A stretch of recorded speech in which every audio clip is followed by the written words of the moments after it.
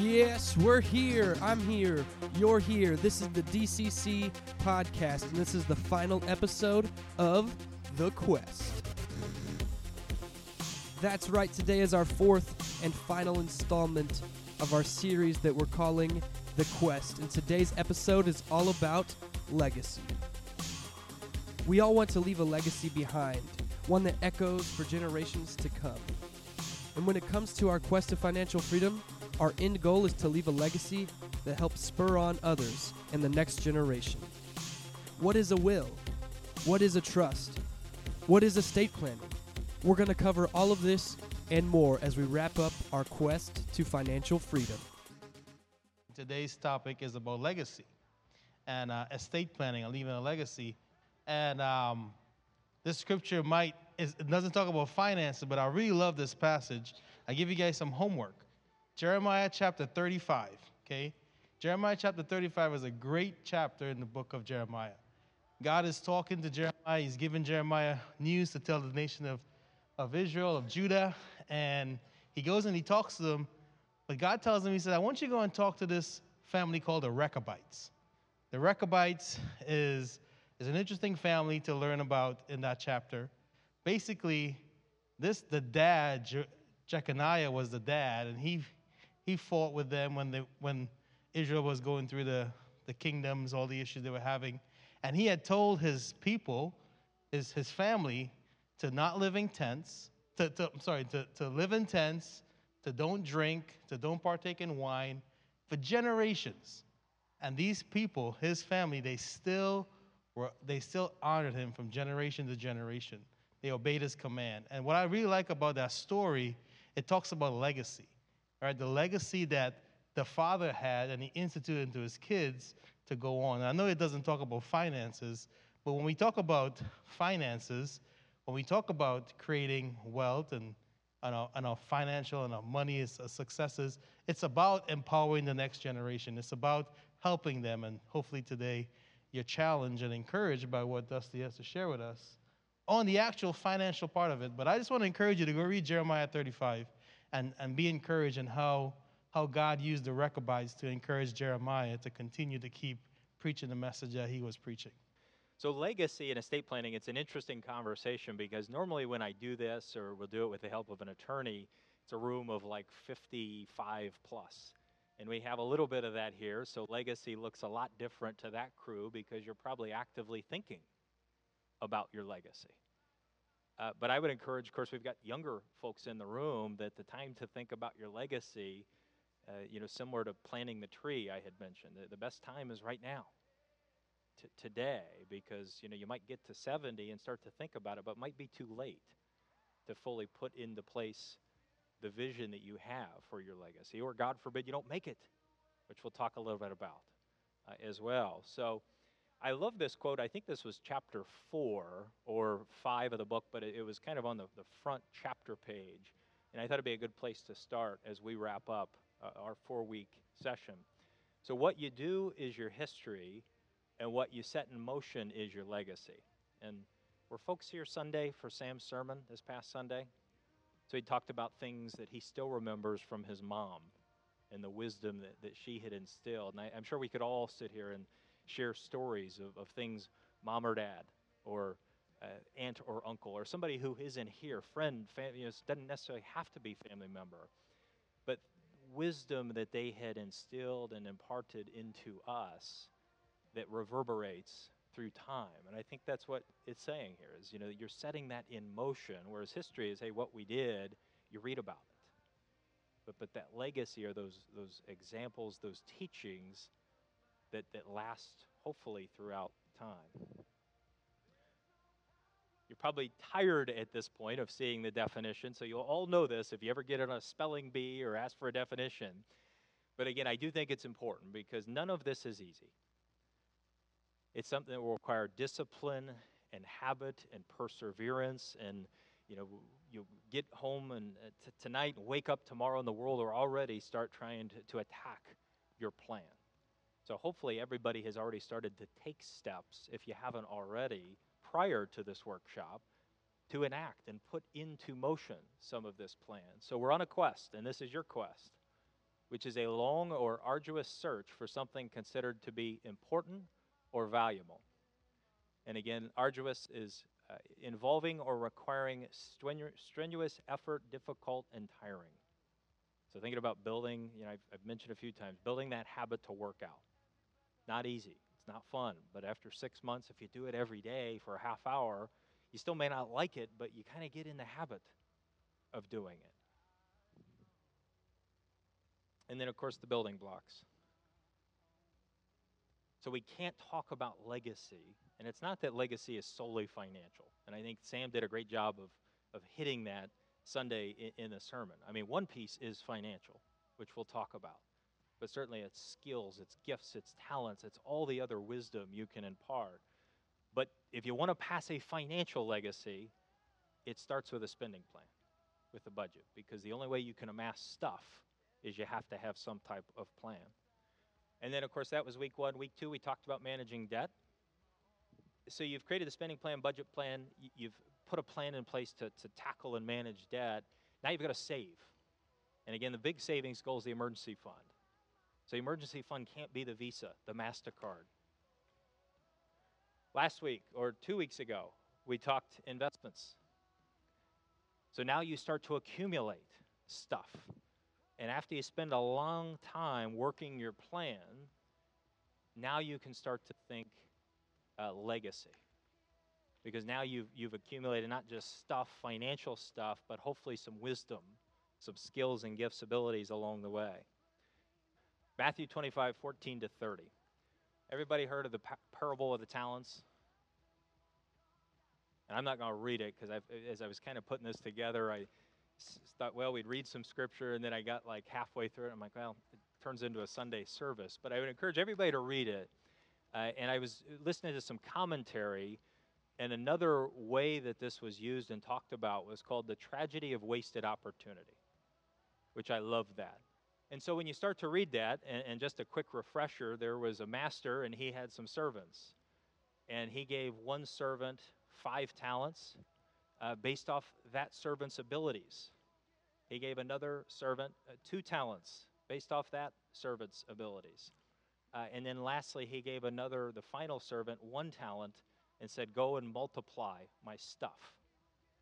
Now, it's not just talking about money, although I think money is one piece of God's gifts and abilities. It is being a steward of that aspect, that element. But of course, it includes gifts and abilities and talents. One thing I think is important, and I hear a lot from folks, is, well, yes, but I don't have the same as them. If only I had what they had, or the income they had, I could do this. And if you read through this story, we don't know why in this particular parable the master gave different amounts, other than they had different abilities. It doesn't define what abilities. And again, one element, let me be very clear, I think one element of this is finance. It's much bigger than finance, this particular parable. But I think that's important because everybody in this room was given different circumstances. Some of us have more privilege than others.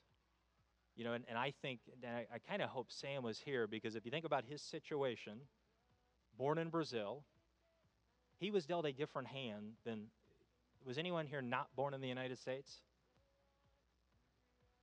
Okay, Danny, I didn't even think about Danny here. Danny, where were you born? Trinidad and Tobago. So you think about it, it's not a bad hand, but a different hand than many of us. And of course, birthplace is one. What your parents taught you growing up, grandparents, aunts and uncles. How many of us learned about money growing up? A little bit, some. So we were all dealt different hands. We all have different skills and abilities.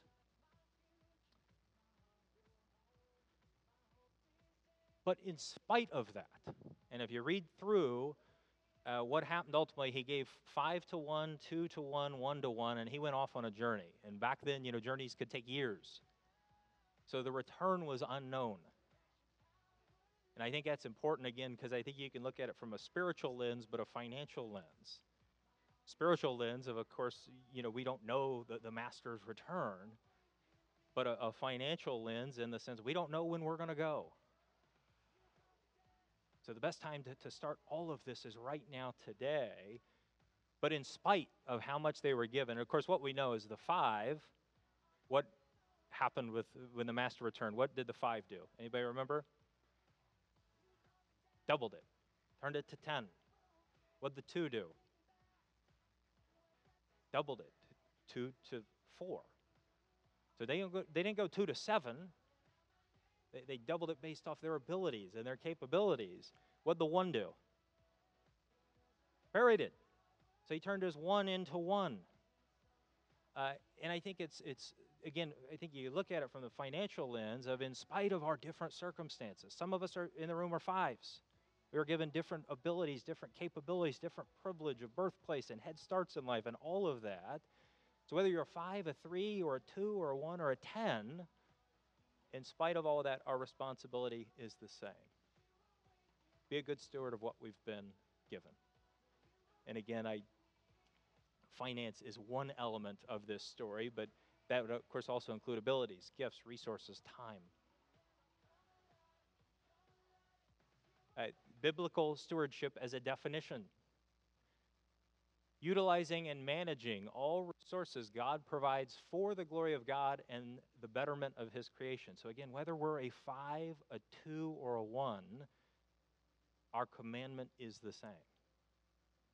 Be a good steward of what we've been given. And I love to, and I emphasizing that point so much because so many times I hear folks, yes, but I was dealt the wrong hand. I have a hard time feeling sorry for anybody born in the United States.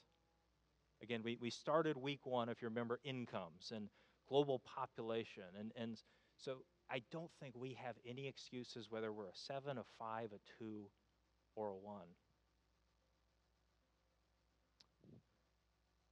And I mentioned this, but if you read the story, the master's return is unknown. So they got to work. Because they didn't know, again, you look back, take it in context, journeys could take, you go to Sunbury back 2,000 years ago, it might have taken you a year round trip on a donkey or 6 months or something. So we didn't know. They didn't pull up the cell phone and say, hey, I'm on my way. They got to work. This is what I love about this so much, because in spite of whether we were given a 5, a 2, a 1, a 10, a 7, is if you read towards the tail end of the passage, the reward's the same. For the person that turned 5 into 10 and 2 into 2. And this is right from the text. So the reward of good stewardship is the same. Again, it wasn't expected the 5 grew to 12.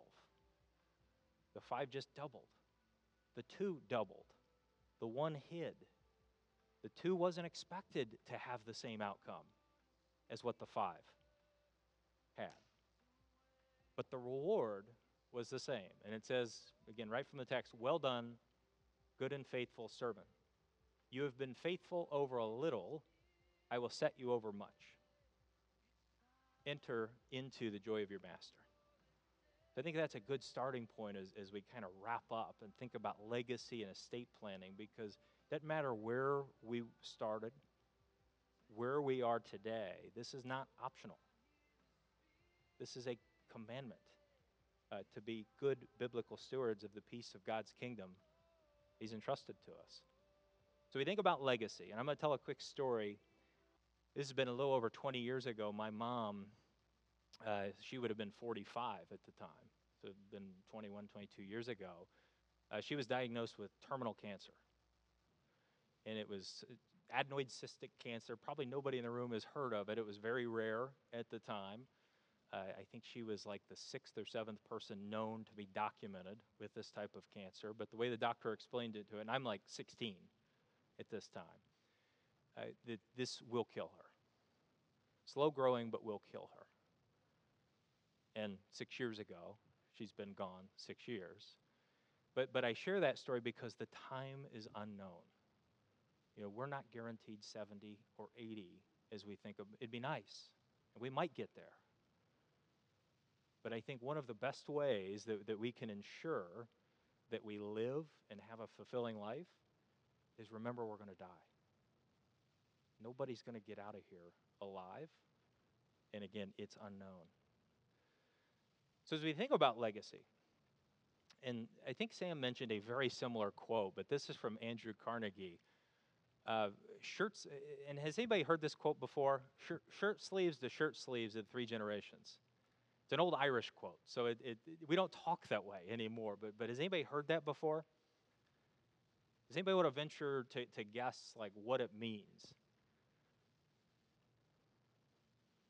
So remember when Sam had talked about you have a business owner, by the 2nd generation, that business owner, so he handed a business owner to his son, that son handed it to his son or daughter, and the business is gone. So the whole idea behind this quote from Andrew Carnegie, again, this was like 1905, I think, when he made this, was that you have one generation, they work really hard, and they put in all the hard work, and they kind of roll up the sleeves, and the blood, the sweat, and the tears to build something up. And by the 3rd generation, they're back to doing the same thing because they've lost everything in terms of legacy. And the number of times that I don't need data. I don't need to look that up because, unfortunately, I experience that all the time. You see grandma and grandpa really work hard and save and accumulate sacrifice, and it goes to the kids, and then it becomes less, and you think, well, man, it should become more because it was this, and you had 20 years to do something with it, and then by the time it's the kids, it's almost gone at that point. So why do we not talk? And let's start there on the left-hand side, and just some of the conversations about money. Now, you might not have kids, and you might not have parents you're close to, but you insert a neighbor, someone at church, some of these conversations that you can have. So we can be mentors in many capacities, one of which is family, but we don't talk on the left-hand side to the kids about money, and you can see some of the reasons. They'll discuss it in the wrong company.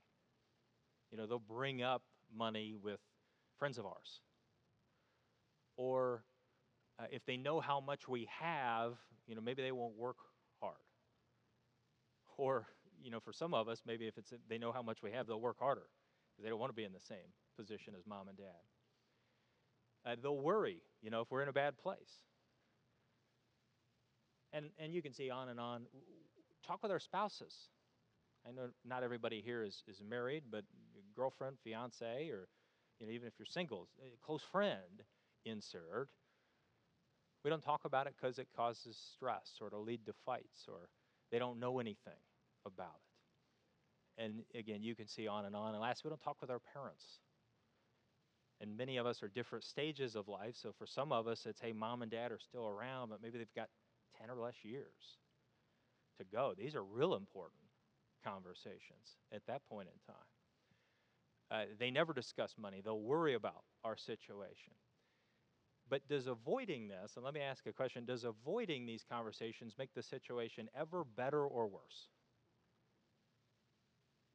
So we've got to have hard conversations, right? And they're not always hard, but they're important conversations. This I just wanted to insert, and again, a quote there at the top you've probably picked up by now. I really like quotes. This was Abraham Lincoln. Teach the children so it will not be necessary to teach the adults. How true is that if we started with our kiddos, and again, you may not have kids, maybe you have grandkids, maybe it's a neighbor kid, but different ways about money and how to value money and work hard, how much better off would society be, let alone our own families? And we can get this slide deck out if folks would like to see this. I know there's a lot going on, but I'll just read a couple of different ideas. So how to get money. You got someone in preschool. It's that upper left part of that graph. Bring your child to work to teach them how to earn money.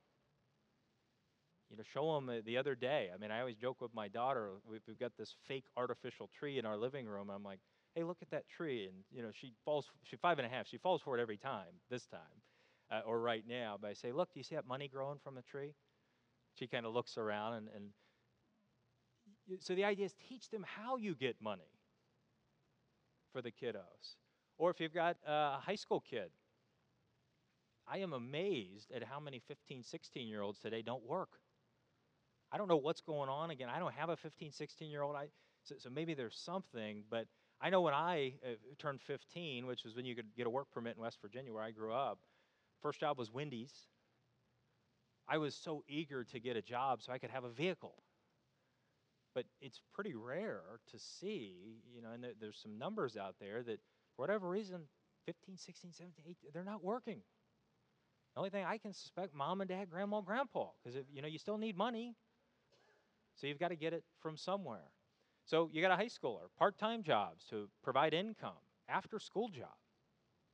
I mean, I'm sure many of us in the room, if you're 30 or more, you'd come home from school, you'd go to work for a couple hours, you'd come home, you'd do your homework, you'd go to bed, you'd wake up, you'd do the same thing. That's how you learn about hard work. We'll do one more, maybe. Actually, I'll do that bottom right one, because this is one I actually really enjoy to do. So high schooler, how to save and invest. Wealth management is about more than just returns. Involve them in the planning meetings. So we have a couple of our clients who will bring kids or grandkids into the conversations. We're talking anything too personal. We'll have the kid or grandkid step out, but it gives them an idea of, hey, your money is a process. There's a plan to how you do all these things. So just get them exposed to the different areas. So let's talk estate planning. On your table, you will see an estate planning organizer. I'm not going to go through all this, but I would say that if folks just fill this piece out, they've got a better estate plan than 90% of the population. And this is not a legal document by any means, but if you remember from Sunday's sermon, Sam had mentioned Laura's parents, so his in-laws have like an envelope. And I imagine something like this is in the envelope. There's nothing earth-shattering here. There's nothing you couldn't put on a piece of notebook paper yourself. But this right here, again, you're just going to list out. You guys need more, Brenda? Or? Yeah, I think we're. We've got you need a couple more back here. You guys good here and here? There's a couple more just in case. Okay, perfect. So again, this isn't a legal document. It's not a will, not a power of attorney, which we'll talk about, but it just kind of is a record, a category, an organization of what you have, where it is, who you work with. Does mom have credit cards? Dad have credit cards? You fill it out, takes some time, you throw it in a safe, and you're ahead of about 90% of the population in terms of estate planning. So let's talk about with estate planning. And again, I always think it's important to focus on the why. So why do folks do it? Or why should folks consider it? Well, one way or one reason why is it's how you transfer assets. So if you have real estate, if you have bank accounts, investment accounts, you have any asset that requires some type of transference, that's pretty important to do estate planning with, or else you end up, we'll talk a little bit about probate. Incapacity. I actually just today am running into this situation with a client. It's been ongoing for a while, but it's been a nightmare for everybody involved. And I feel terrible for the client, the couple, but it was easily avoidable because husband, wife, joint account, and many things are jointly owned, condo, and just like all of us that are married, you jointly own everything. The wife's incapacitated, so mentally she cannot make decisions. They do have power of attorneys. It's good news, which again, I'll talk about what a power of attorney is. Unfortunately, her power of attorney was last updated in 1991, and it reads that only the power of attorney can only act on behaviors that continue prior behaviors from that individual. Now, I'm not an attorney, so I've been with our attorneys half the day on the call, but the way it was actually written was you have to be incapacitated to act and use the power of attorney, and then you can, as the agent, the individual husband acting on behalf of the wife, they can only replicate similar behavior patterns that the individual has shown. So if they were gifting $10,000 a year to the church, we can continue to do that for the power of attorney. And now they have a joint account and a condo jointly owned that we're trying to figure out how we get this out. And it's Medicaid. I won't get into the weeds, but we're trying to figure out how we get them ready for Medicaid planning. So incapacity is cognitive decline. basically, when you're not able physically or mentally to make decisions for yourself. So it could be a physical disability or limitation, or a cognitive limitation, or of course it could be both of that. Estate planning guardians for minors or dependents. So we get two girls, 5 and almost 1-year-old. We've put together a trust mainly just so it controls. I no plans to go anywhere for their 18, but just in case we did, there's plans in place for them so that they don't get all the money at 18. I don't know about you all, but at 18, if I had a windfall of cash, how good of decisions will most folks make with that? So it gives you the ability to make decisions for minors or dependents. And I think I might mention here, but dependent would also fall into developmentally disabled, which you don't run into a lot, but like special needs planning. So when you need it, you really need it. It's an important piece. But I realize that a population of 100, probably only 5 or 6 might need special needs planning. But that would be like an adult child who you thought they might have to live with us forever, or somebody forever. You do estate planning. Charitable intent. So Sam is going to talk at some point about the new youth center. But if charitable intent is a goal of yours, there's not only a lot of reasons from an estate standpoint to take care of that, but we got Jared in the room. He can talk all about all the tax benefits of charitable gifts and structuring things different ways. Tax planning we talked about, and I think this is the last one. Business succession planning. So if you happen to own a business, and again, it's a smaller population, but that business is an entity. What happens to the business when you die? Or when one of the owners dies? You have this legal entity you have to do something with. A couple of facts that I think I already clicked through a few of them. No surprise here, I'm sure, for many of you, given our last couple of weeks of sessions, but 67% of Americans have done 0 estate planning. They have no will, no power of attorney, none of the basic stuff. And I'll talk about, there's some easy stuff you can do without an attorney, which I'm going to talk about here in a minute, but 2/3 have done no estate planning. Again, a lot of things what we'll hear is, well, it's just for wealthy people. No. If you have stuff, you need some type of estate plan, because if you don't have a plan, what's your plan? Does anybody know in the state of Ohio? If you die without no plan, who decides what happens to your stuff? The state. You die intestate. Now, again, it might eventually get where you had intended it, but it might not in doing that. So if you don't have a plan, and you've heard this before, you don't have a plan, you have a plan. It's Columbus.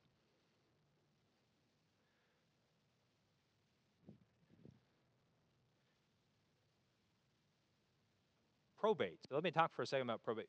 Who has experienced probate with a loved one, friend, family member? So just 1, 2. That's kind of surprising. So when you look at probate, and what probate ultimately is if you die and your assets, and I'll talk about a will, but if anything that goes into your will or that doesn't have a designation, or if you don't have a will, becomes part of probate. So we got a probate court right downtown Delaware, and there's, I think, Judge Himanowski, and I think he's got a couple of magistrates that all day long, all they handle is pretty much probate. So anything that you die that doesn't have a beneficiary designation, which again I'll talk about, a transfer on death, a payable on death, a lot of folks think a will avoids probate. A will is important, but a will does not avoid probate. Anything that goes into your will, and I hear it all the time, folks say, well, I got a will, it takes care. That's great. A will creates a probate estate. So a couple of problems with probate. One, it's lengthy. I don't think I put that up here, but the average probate in Ohio is 6 to 24 months, start to finish. The average cost, which is mind-blowing when you think about it, between all the court costs, the legal fees, everybody that gets a piece of that along the way, is 3 to 8% of the assets that transfer through probate. Now, if you think about that, if you transfer $1 million through probate of stuff, again, land, investment, whatever, the average cost will be 3 to 8%, $30,000 to $80,000 to send that through probate. And not to mention, it's something where somebody has to commit time to it. So it's a long process, 6 to 12 months, but then you've got someone, a survivor's time tied up in, well, they've got to go to the court, they've got to go get a notary, they've got to go. It's just an absolute mess if we have to go through it. So again, that's another reason we do estate planning. Oh, and I did put that up there. Now, again, it's not just a problem of the wealthy. In fact, the wealthy have quite the problem with estate planning. So some of these you've probably heard. These are all folks who died without an estate plan. They had no named beneficiaries. So some more recent, I think they go in order of passing. I think Prince's, yeah, that would make sense. So Prince, I think 4, 5, 6 years ago when he had passed away, $300 million estate, no named beneficiaries. And again, if you assume a 1% fee on $300 million, it's millions of dollars that is a loss of value to go to somebody. All the way to the far left, and we've got, again, quite an age group here, Howard Hughes. I'm guessing older folks know him, younger folks, no idea, right? I'll be honest, I heard the name, had to do a little bit of research. He was basically the wealthiest person on the planet from like 1950s to 1970s. Oil money. So he had inherited, so talking about the 5, the 2, and the 1, the talents, he was like a 27 in my book because I think his dad left him $1 million in 1905 or something I had read. But when he passed away, he had $3.8 billion with no named beneficiaries, no estate plan. All right, so let's talk about account registration and some of these simple things that we can do, because we will need the help of an attorney, but there are some simple things you can do without the help of an attorney. So first piece I'll talk about, account registration. And I would encourage everybody, any account you have, check out to see how it is registered. Is it registered just in my name? Am I the sole owner? Is it joint owner? Are there multiple, 3 owners, 4 owners, 5 owners on the account? So look at things like your investment accounts, your bank accounts, your retirement accounts, insurance policy, pension, any property. You have property, you can go right out to the auditor site. Delaware, if you own Delaware County, and every county auditor is similar, you can see how your deed is set up for your property. And of course, what you start to think, well, if you're married and your estate planning goals are, hey, if something happens to me, it goes to my spouse or vice versa, probably be good at step 1, get that stuff jointly owned if you can. Because that doesn't go through probate with a joint right of survivorship. So if I die on a joint bank account I have with my wife, she shows up, gives him a death certificate, says, yep, he's gone, and more or less they take my name off. There's no probate, no court, no estate needed at that point. So again, check your registration of accounts. Now, like retirement accounts, you can only own one owner on a retirement account. IRAs, 401ks, 457s. If it's a retirement account or a pension plan, it's one owner. But of course, then you put, if your goal is, hey, it goes to my spouse, again, not everyone's married, but if it is your spouse, then you put primary beneficiary. So what a beneficiary is, and I'm sure there is some, Jared might know this, but I'd love to ask an attorney, because you'll hear these words used interchangeably. I'm sure there is some technical legal difference. My curiosity wants to know, but it doesn't matter for estate planning. So when you hear beneficiary, POD, P is in Paul, payable on death. TOD, T is in Tom, transfer on death. They all do the same thing. Beneficiaries are just used for retirement accounts. TODs, PODs are used for like real estate and non-retirement accounts. So what a beneficiary designation is, and I think the next slide tells a little bit about it. So, well, in that first bullet point I had mentioned, if you designate a beneficiary or transfer on death, payable on death, that account will not be controlled by your will, so it won't go into the will. These are called bypass accounts. So they're going to bypass the will, which means they're going to avoid probate. Or if you happen to have a trust, it'll avoid the trust. What if your beneficiary is a trust? So you can name a trust as beneficiary. We're getting a little bit complex.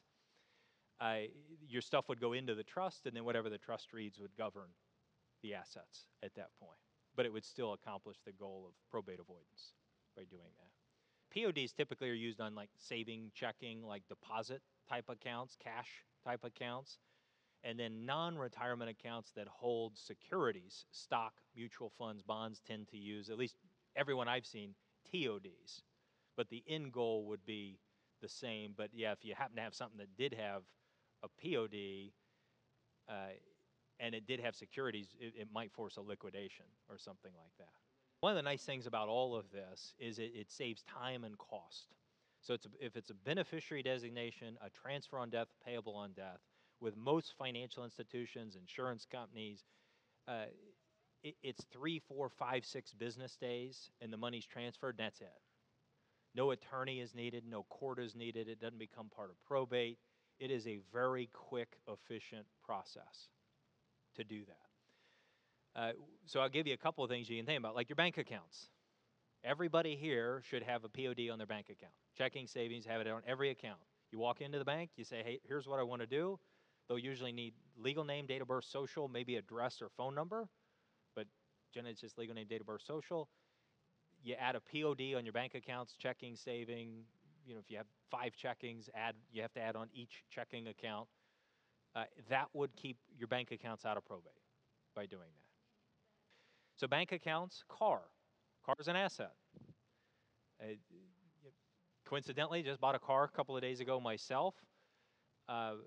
Wanted to title it jointly. My wife didn't happen to be at the dealership. It's going to be this big pain. You got to drive down to the dealership.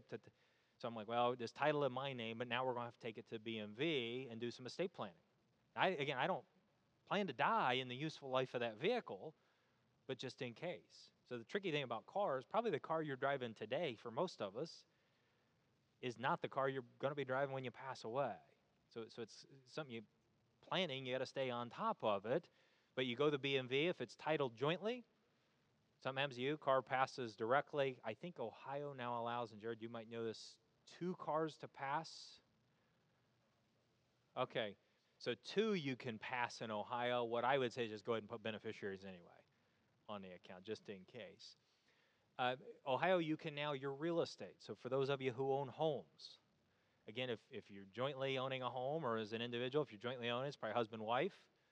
If you're an individual, of course, just be you. But if you own real estate, you can now put a beneficiary designation on your deed. That is one you can do on your own. I always recommend folks, it's probably the best $200 or $300 you'd pay an attorney as part of just overall estate planning for them to handle it, because you have to file it, I think, through the court, and there's a couple of more steps to that. So again, you used to, with real estate, need a trust. Now you don't need a trust anymore to keep your real estate, whether that's a house or a piece of land or both, out of the probate court. Retirement accounts. So it was on the prior page. And here we go. Life insurance policies. I'll throw all this together. Life insurance policies, annuities, retirement accounts, other investment banking accounts. You have a joint brokerage account. Again, 2 spouses, for example. Something happens to one, it goes to the other. Something happens to both of you, have a couple of transfer on death beneficiaries on that account. And there was a great point in the back, because the other benefit of doing that way and avoiding probate is, let's say you have 100 shares of Apple. Make it easy on me. You have 2 kids. If you have a transfer on death beneficiary, each kid will get 50 shares, half, assuming that's the goal, half to each, because it doesn't have to be, but generally it is. They get their 50 shares, and now each child gets to make their decision with what to do with the shares. So they can keep the shares. They can say, hey, Mom and Dad, this is a good investment. Let's keep them. Or they can liquidate them and buy a Corvette or something. But it allows them to make that decision, as opposed to if it kicks into probate, most attorneys will just say, hey, we've got a probate account set up at the bank, liquidate that stuff, give it a check, and they'll throw it, aggregate it. So it becomes inefficient from both a cost and a potential tax standpoint as well, especially when it's good assets, again, stuff that the kids would, or grandkids or niece or nephew would want to keep if given the choice. Life insurance, we see this all the time. Somebody bought a life insurance policy 25 years ago. They haven't updated beneficiaries. They pull it out. I mean, some of the horror stories, and I'm sure some of you have heard it. We've seen ex-wives of 15 years on these things. You might say, well, what would happen?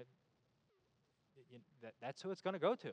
That's who's. I mean, it might end up in court. The current wife might contest it, and they might have some legal validity to that, but it's going to be a nightmare. So it's as simple as just checking insurance policies, annuities, pensions, all these different things that we have, who the beneficiaries are. All right, let's talk about legal documents. So everything I just mentioned, other than maybe the deed, you can do pretty much on your own, and at very little cost. You go put it on your bank account at PNC, they're going to charge you $0 other than your time to do that. So you can do it at very little cost without the help of an attorney, with everything other than maybe the deed. These are things obviously need the help of an attorney, and I am not an attorney. So I know enough about this to speak about it, but I'm not the person. So what is a will? And I'll just read it up there and everybody can see it. So a legal document that governs the distribution of assets in your name, and it determines who gets what when you die. So everybody should have a will. And I think one of the things that I've noticed about estate planning, if you think about, and I wish maybe I had a slide, but things that are important and urgent, things that are not important and not urgent, and hopefully I can get this right, but things that are important but not urgent, and urgent but not important. Does the four combinations, that probably is like confusing as mud, right? But when you think about estate planning, it's often one that falls into the quadrant that we all know it's important, but we never feel like it's urgent. So probably many of you in this room, if you don't yet have an estate plan, probably when you first got married, 25, and maybe you're 65 now, you probably started thinking, yeah, we should probably do that. And then life got in the way. And then life got in the way. And life got in the way, and that turned into 40 years later. So I think everybody thinks it's important, but it's one of those things, nobody's ever holding a fire to your butt to say, hey, you need to get this done, and it's easy to forgo it until it's too late. So everybody should have a will. Again, if you're 20 years of age in the room and you have stuff, it's still an important piece. Or if you're 80 years of age or 90 or anywhere in between, think about a will, and I often talk with folks, it's kind of like a catch basin. Because ideally, nothing finds its way into your will. That's my view on estate planning, because we've done direct transfer of everything, either via trust or, which I think I talked briefly about trust here in a moment, but either via trust or beneficiary designation, transfer on death, payable on death. Because remember, anything with beneficiary designation, TOD, POD, avoids your will.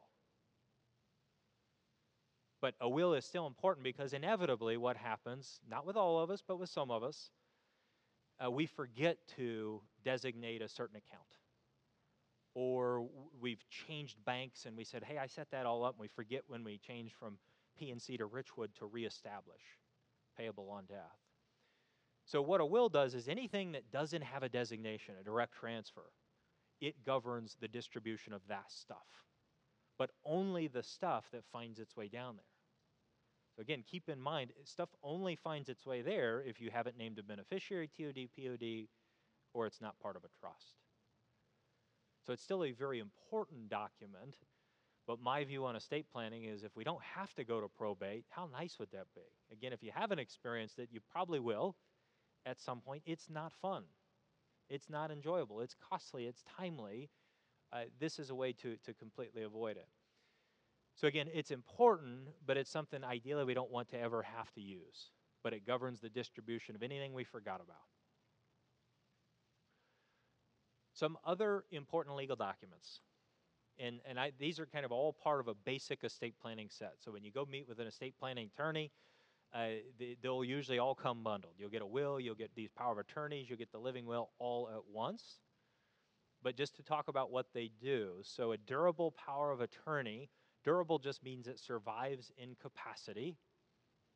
So again, if I'm Alzheimer's, I'm still alive, I'm here, But durable means it will survive in capacity, so my wife could still act on my behalf, even though I'm incapacitated, physical or cognitive or mental. Usually part of a durable power of attorney is, and some attorneys will do it, a durable power of attorney and a financial power of attorney separately. Some do financial as part of a durable. But what a power of attorney or durable power of attorney is, basically it allows somebody or somebodies to act as my agent or on my behalf if I can't do it, if I don't want to do it, on everything other than basically health care.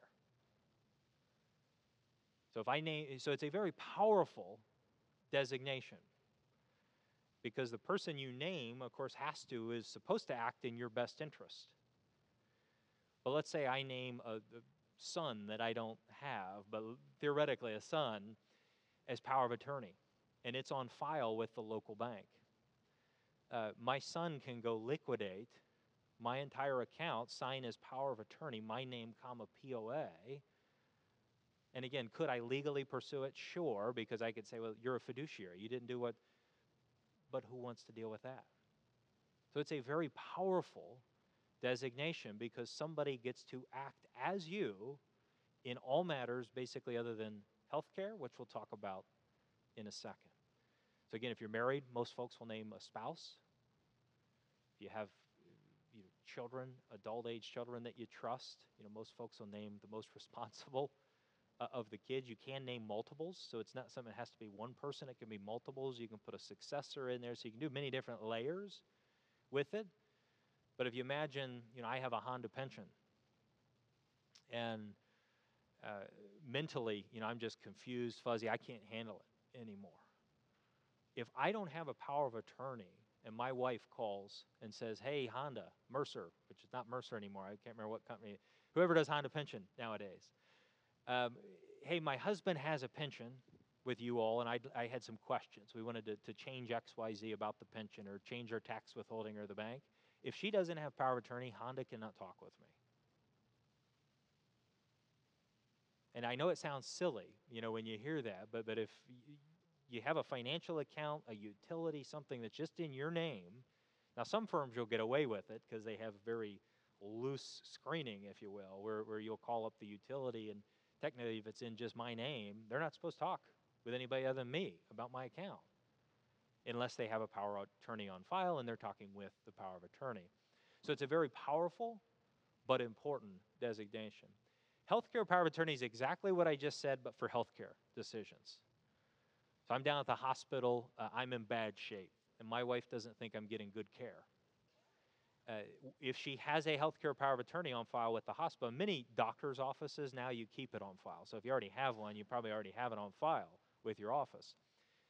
But if she doesn't think I'm getting good care, if the healthcare power of attorney is on file, then she can request a doctor change, or a location change, or a prescription change on my behalf.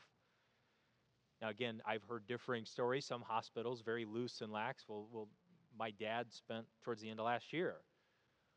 I'm power of attorney for my dad. I'm one of 4 boys. He was in a hospital in West Virginia with COVID for about 10 days. I don't know what's going on in West Virginia. They dealt with my cousin. Let her change prescriptions and request. All legal nightmare waiting to happen, in my opinion.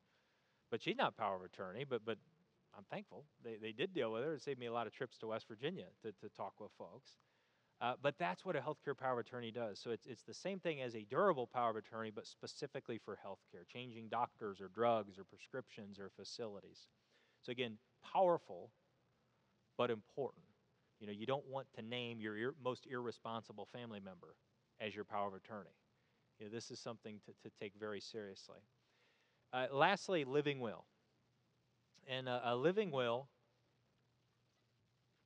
is a document that, and Sam mentioned this, I think, Sunday. It gives your end-of-life instructions. So if I'm on life support, that's the most extreme example, but if my body can't take care of itself, keep itself afloat, what do I want to happen? And some folks will say, hey, try everything at any expense to keep me alive. Machinery costs no issue. And other folks will say, you know what, if I can't myself without the help of machinery or expensive equipment and drugs, pulled the plug.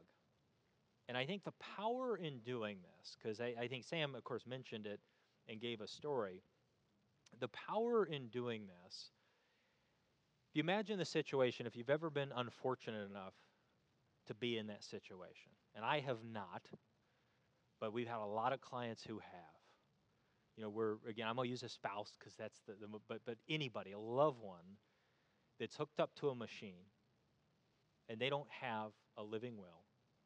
So their wishes have not been put in writing in advance. And now the family's having to make that decision at a time when they just want to grieve. So to me, it's a compassionate thing that we do for our loved ones more than anything. I mean, it's a powerful legal tool, but it takes the onus, the decision-making off of those folks at a time when they're probably in no emotional state or capacity to do so. And again, an attorney can help you put. And of course, with something like that, there's no right or wrong answer. Some of you in the room might say, hey, try anything at any expense. Keep me alive.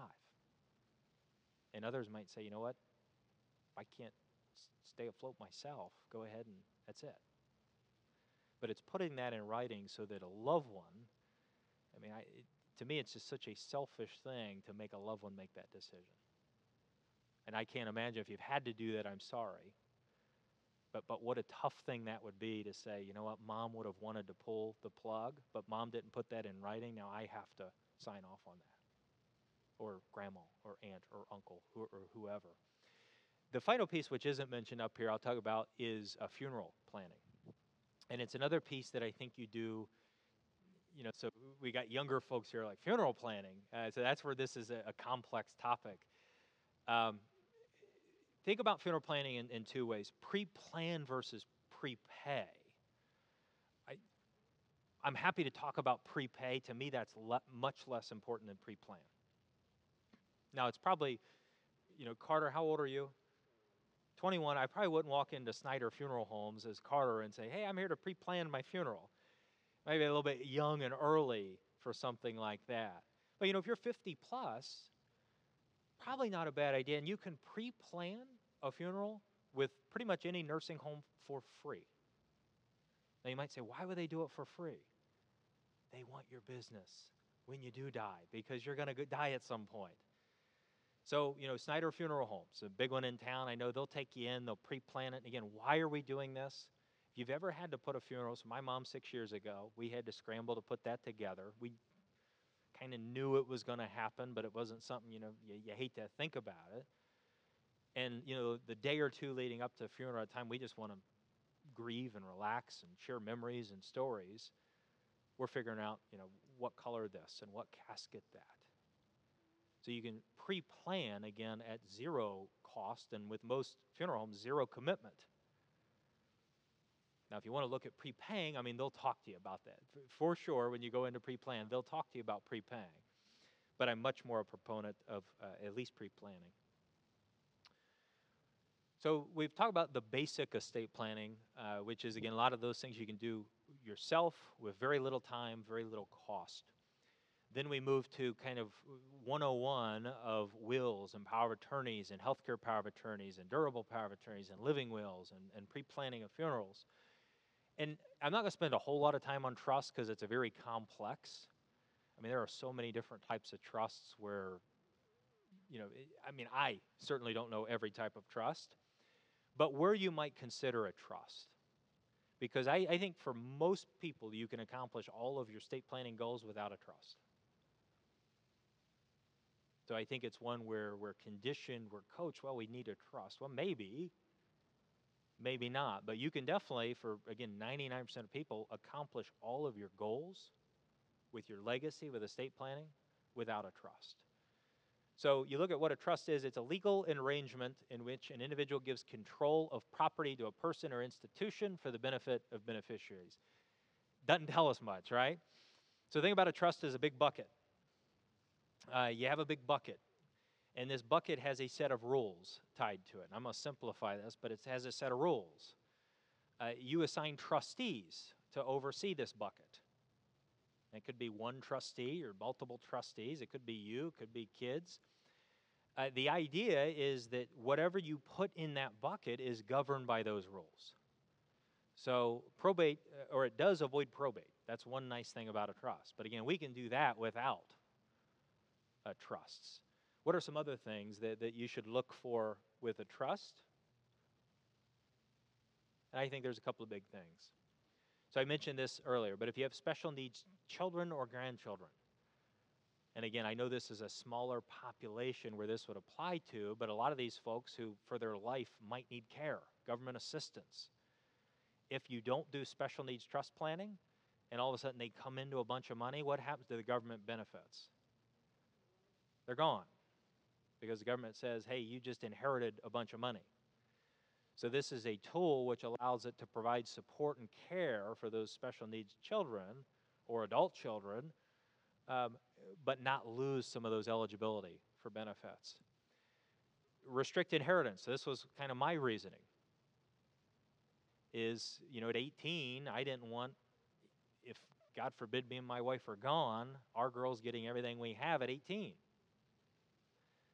So it allows you to, this is one of the phrases I use, but a trust allows you to control the money from the grave. Now, some of you might not care at all. And again, it's not a right or wrong thing. I've got one of my larger clients I work with up in Radnor, and every time I talk to him about estate planning, he's like, why do I care? I'm dead. So I get it. I'm not here to tell you it should be important to you. I'm giving you reasons why you might want to make it important. But for some folks, you might say, hey, this child's very responsible. If they got $300,000, they would take really good care of it regardless of age. They can have the gift outright. And then maybe you have a child or grandchild where you say, you know what, if they got $300,000, it would be gone in a year or two, shirt sleeves to shirt sleeves. That's where you might consider a trust, is because it allows you to restrict, where you could say, hey, at 40, you get half. And it's 60, you get the other half or something. Because basically, if it's illegal, you can put it into a trust in terms of restricting inheritance. And then I won't spend a whole lot of time, but there are potentially trusts where you can use for tax benefits. Let's move on to insurance. And everybody, and I'm not going to spend a whole lot of time because folks' eyes start to glaze over when you talk insurance. But on your table, you should see a flyer, term versus perm. And the book talks about the importance of insurance. And I'll just talk about it very high level. So when you think about the whole idea behind insurance, and there's a lot of ways that you can kind of mitigate or avoid or reduce risk. So if you are afraid of dying via bungee jumping, don't take the risk, right? But if your fear is that you're going to get into a car accident and have a fatal car accident, is that something that we can probably avoid? We can maybe reduce our risk by putting on a seatbelt, doing regular maintenance on our vehicle, checking our tire pressure, rotating, all those things. But you can never fully eliminate that type of risk. So when you think about insurance, what you should look to insure, looking on the right-hand side, is things that would be catastrophic if they happen to you, but they're very low probability events. So if you think about, and getting close to 40, I think we've probably, from my high school class, and I think about this often, I think probably about a half a dozen of the kids I graduated high school with have died. So you think about the risk of premature death. It's a very low probability thing, but it does happen, right? I'm sure we all know somebody who died in their 20s, in their 30s, in their 40s, way, way too young. The question becomes, are we confident enough to know that won't be us? And of course, if you say yes to that, you're way too confident because you have no control over that. So what you want to ensure are catastrophic things that if they happen to you, but low probability events. And they have to be low probability or else an insurance company wouldn't insure it. If it was something that was very likely to happen, insurance company wouldn't give you insurance for it because they'd be bankrupt, because they'd be paying out to everybody, claims. So you look at some different things. We'll start on the right-hand side. if you're younger in the room, term insurance. So term insurance is very cheap. Think term, you're renting insurance. So in my case, again, I'll use my family as an example. My wife stays at home. I'm the sole breadwinner. If I died, she'd be in some trouble if we didn't have some insurance.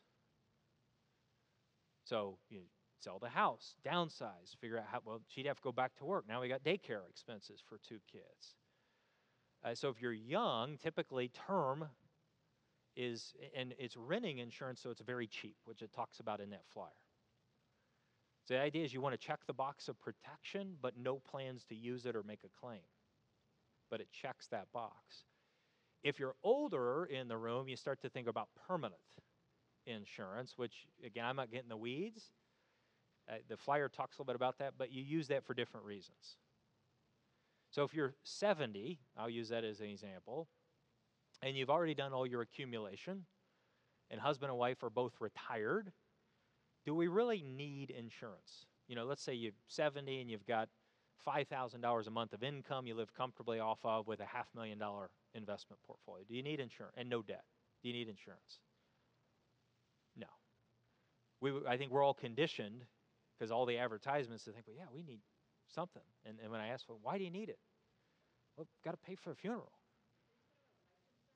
Yes, life insurance. This is all insurances, but specifically life insurance with this conversation. So, yeah, to be clear, do you need life insurance?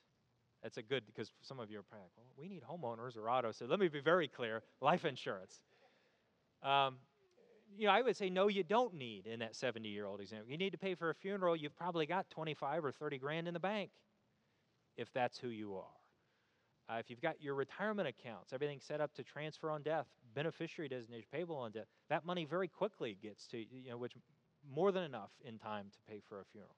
Doesn't mean you wouldn't consider insurance, but it's for different reasons. It's not for protection, because if husband and wife goes in that case, the surviving spouse should be A-okay. But in my case, again, I go in accumulation phase of life, and wife starts to, without insurance, life insurance, to be particular, she starts to make some decisions at that point. So again, term is you're renting insurance for a period of time. Very cheap. And the reason it's so cheap is the insurance company knows very few people, you know, my age are going to die in the next 30 years. It'll happen, but it's a very low probability event. But it's catastrophic if I'm the one it happens to. Again, if you're older, permanent insurance. And then on the left-hand side, and Chris, you can see, you know, risks you can afford or you can't afford on the right-hand side. Those are where you look for insurance. So we talk life insurance. Of course, if you own a home, you know, I don't care how wealthy you are, but I don't know many people wealthy enough that if you came home and your home was burned down, and let's say it's $300,000, $400,000, $500,000, $600,000 home, where you'd say, oh, I can self-insure. You're allowed to self-insure. I think you have to have a certain net worth to do it in Ohio with your house. But how many would want to take on that risk as opposed to transfer? Because insurance is just transferring risk to somebody else. Medical, you know, health insurance, big conversation. Obviously, disability, business, auto isn't up there, but well, auto's on the left-hand side. You have an old, you know, car, it's worth $300. I would argue you probably still need some amount of protection. Uninsured motorist, and you know, something where you at least want to have a conversation. Yeah, I'm not going to say don't insure your pet. I know folks love their pets, but it's something where that hopefully through budgeting, we can budget. Now, if I have clients that have like knee ACL work on dog, I mean, I'm not a big pet person, so I don't know a lot, but it sounds very expensive. So maybe you want pet insurance for those. Jewelry. You know, again, a lot of times we waste money insuring a $1,000 necklace or $2,000, where it's just, well, if you lose it, just do you really need to replace it? If you need to replace it, can you just do it via cash flow? Because, of course, the insurance companies, I mean, when you think about any type of insurance, they only do this because this is a profitable, with most lines of business. Now, again, it's an important piece, but it's a piece where you don't want to overinsure. You don't have too much insurance. The idea behind like life insurance isn't to make somebody a multimillionaire. The idea is that, hey, if I pass, my wife's okay. Not that she doesn't have to work and she goes out and buys a $3 million. She's okay. Again, you all might have different goals, but keep in mind the odds that you collect are very small with insurance. So you see that on the table there. Charitable giving, and this is a piece, again, if you read through, it was chapter 4, I believe, of the book, see about you can give in life with charitable giving. And I'm going to talk a little bit about the church, but I don't know how many folks caught this in the book. I think Sam mentioned it on Sunday, but it definitely convicted me a little bit, because there's a line in the book that says if everybody in this church, and I don't know if everybody does go to our Christian church, but I'm going to assume everybody does for example's sake, but if everybody at the church gave it the same level as me, would the church have to cut back on operations or stop some operations altogether? And that, to me, was a pretty powerful statement out of the book. And Sam might share some of the data and statistics along the way as they look at the youth center. So in life, this goes back to week 1. Maybe in the book talks about you're not a giver today, or you're not giving what you would want. Because I really do believe everybody wants to give, and the book talks about that. It's just we don't think either we can give because the money's too tight, or we're worried, or we're nervous. Well, what if we do, and then this happens? So I believe everybody has an intent and a heart, or almost everybody, for it. But the book gives some ideas. How do we start to incorporate giving slowly into our budget and spending plan? So I think it recommends start with 1%. So if you make $1,000 a month, give $10. I'll say to Delaware Christian Church, but any charity, of course, as part of the spending plan. And then, of course, you build up from there. This piece I'm not going to spend a whole lot of time on because, again, it's applicable to a smaller population. But for those that are either close to required minimum distributions, which looks like maybe only a couple in the room, just know there's a tool out there called qualified charitable distribution. So maybe if you have mom or dad, they're 72 or 70 and a half and older, depending on when, 72 and older today, I should say, that there's a tool out there for required minimum distributions called a qualified charitable distribution. If you want to talk more, I'll hang out, but I realize for 95% of the people here, if you are in that population, it's an amazing tool. But again, you have required distributions on your retirement account, you give to charity, and you take a standard deduction. If you meet those 3 things, you should probably look at a qualified charitable distribution. And I just put highly appreciated stuff. Usually you see that as highly appreciated stock.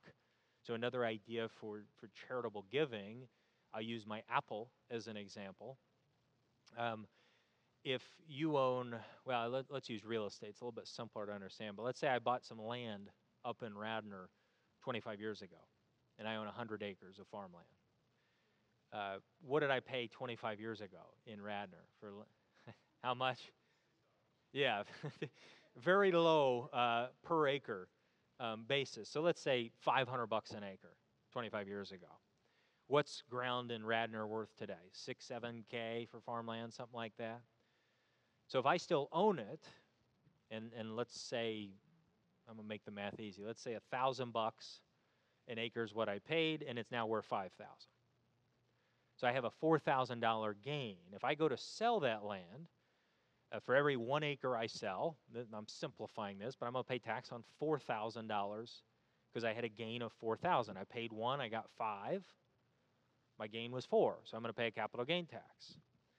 If, however, I'm going to use the church, I give that land or part of that land to Delaware Christian Church or any charity, but I'll use DCC. The church receives it. I pay no tax because I'm making a gift. The church can now sell it and pay no tax because it's a qualified charity. So who loses in that example? The tax man. Is anybody disappointed the IRS gets less? No. And so whether it's qualified appreciated land, so there was a church south of us, southern Delaware County, they were given land right off 23.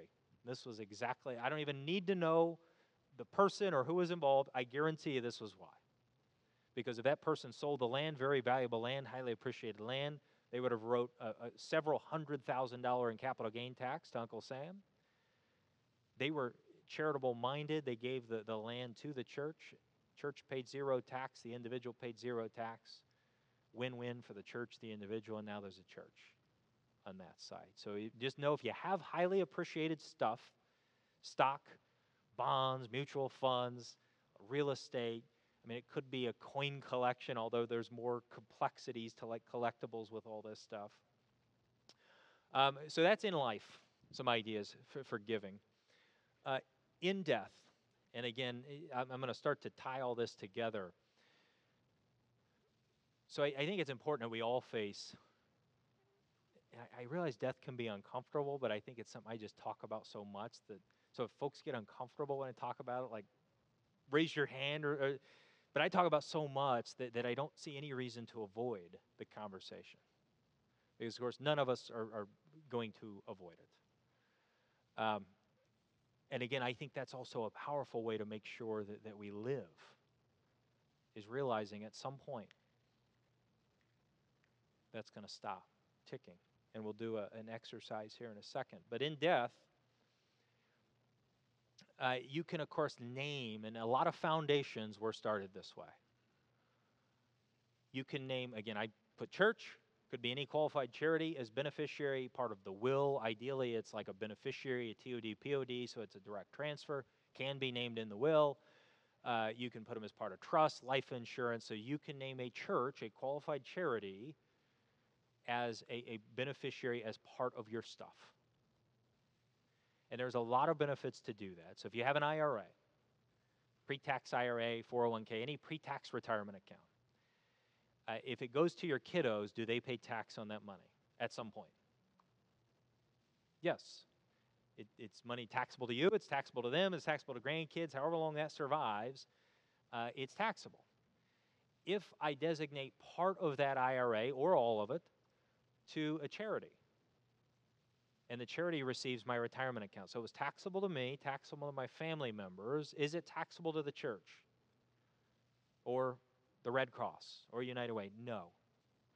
So retirement accounts, specifically pre-tax retirement accounts, are great tools to give to charity.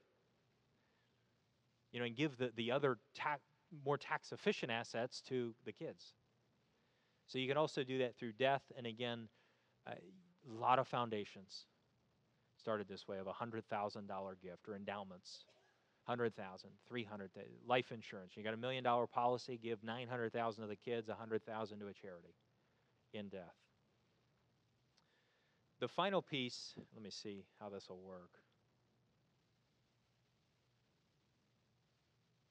All right, Sarah, I'll let you cue up if the sound comes up here in a second. So we're going to take 2 minutes here in a moment.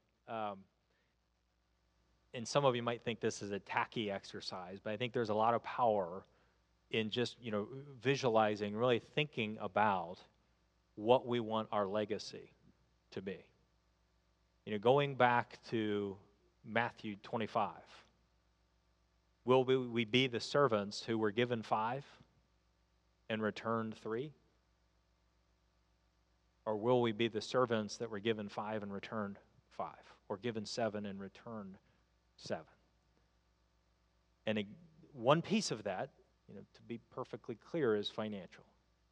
Skills and abilities and talents. So we all had different starting points, but our commandment is the same. So I thought what would be a neat exercise, here in a second I'm going to play, it's a video about 2 minutes.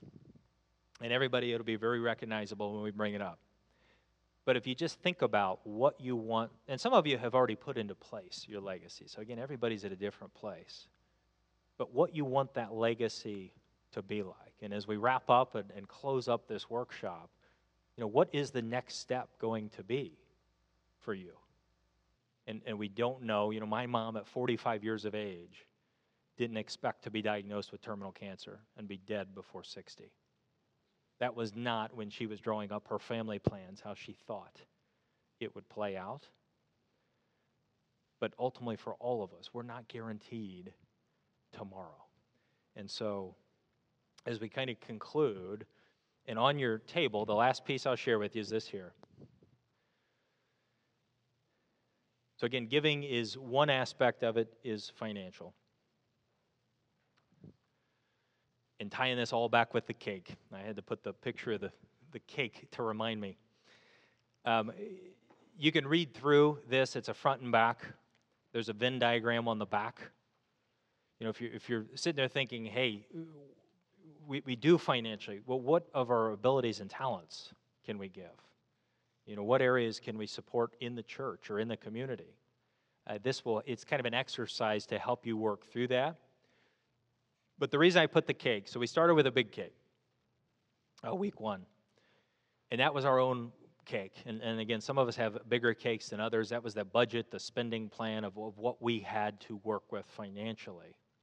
The reason I did a smaller cake, one, it's easier to deal with, but more importantly than that, was that when you read the book and you read Matthew 25, you know, each of us were entrusted with part of God's kingdom, you know, of the larger cake. So we all have a smaller piece of that larger cake. And ultimately that question becomes, and some of that we'll talk through, but what are we going to do with it? Are we going to be good stewards? If we were given 5, will we return 5? If we were given 7, will we return 7? If we were given 1, will we return 1? So not everybody's the same. Different teachers, privileges, opportunities.